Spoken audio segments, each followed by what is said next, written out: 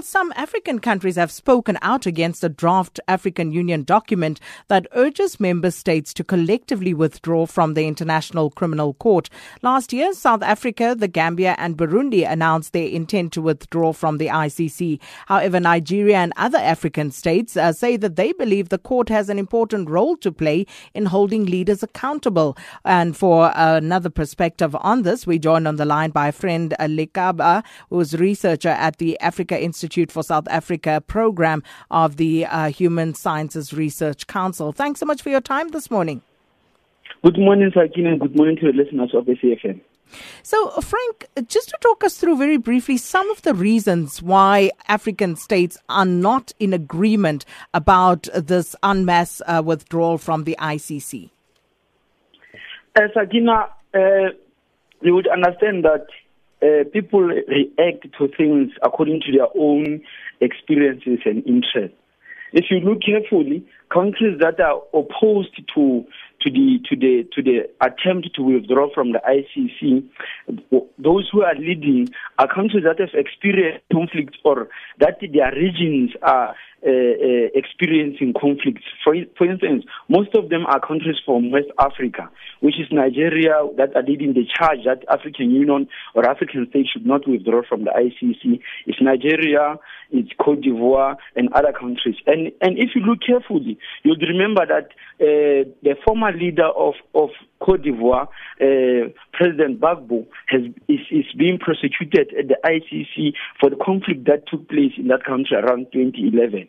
So these things are as a result of the experiences that states have in their own regions and domestically. And if you look carefully as well, the countries that are leading the charge, like South Africa, are countries where they have a firm belief that conflicts can be resolved amicably, and therefore, when you look at the issue of justice and peace, what comes first is the fact of whether we should have peaceful environment first before we can have justice. So it's all about the experiences that the states have in their own respective regions.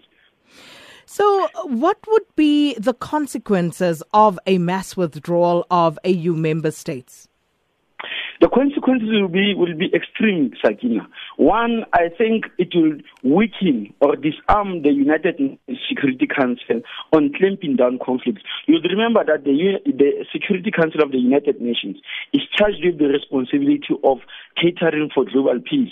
And therefore, it is using the ICC. Among other things, it refers cases to the ICC for adjudication. And when you look carefully, this United Nations Security Council is composed of 5 powerful countries in the world, of which 2 are not part of are not signatories to the ICC, which is the People's Republic of China and the United States. They are not signatories to the ICC, but they sit in this exclusive unit of the international community, which refers cases to the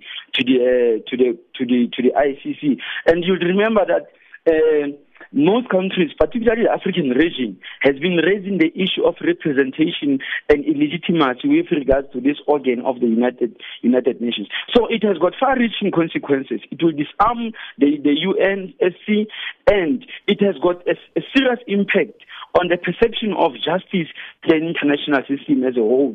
To say, even if it goes through, even if countries of the continent don't succeed in persuading each other to withdraw, but the question of perception around the issue of justice in the international system is going to be there. That there are questions of justice, and therefore the international community will have to address that question seriously.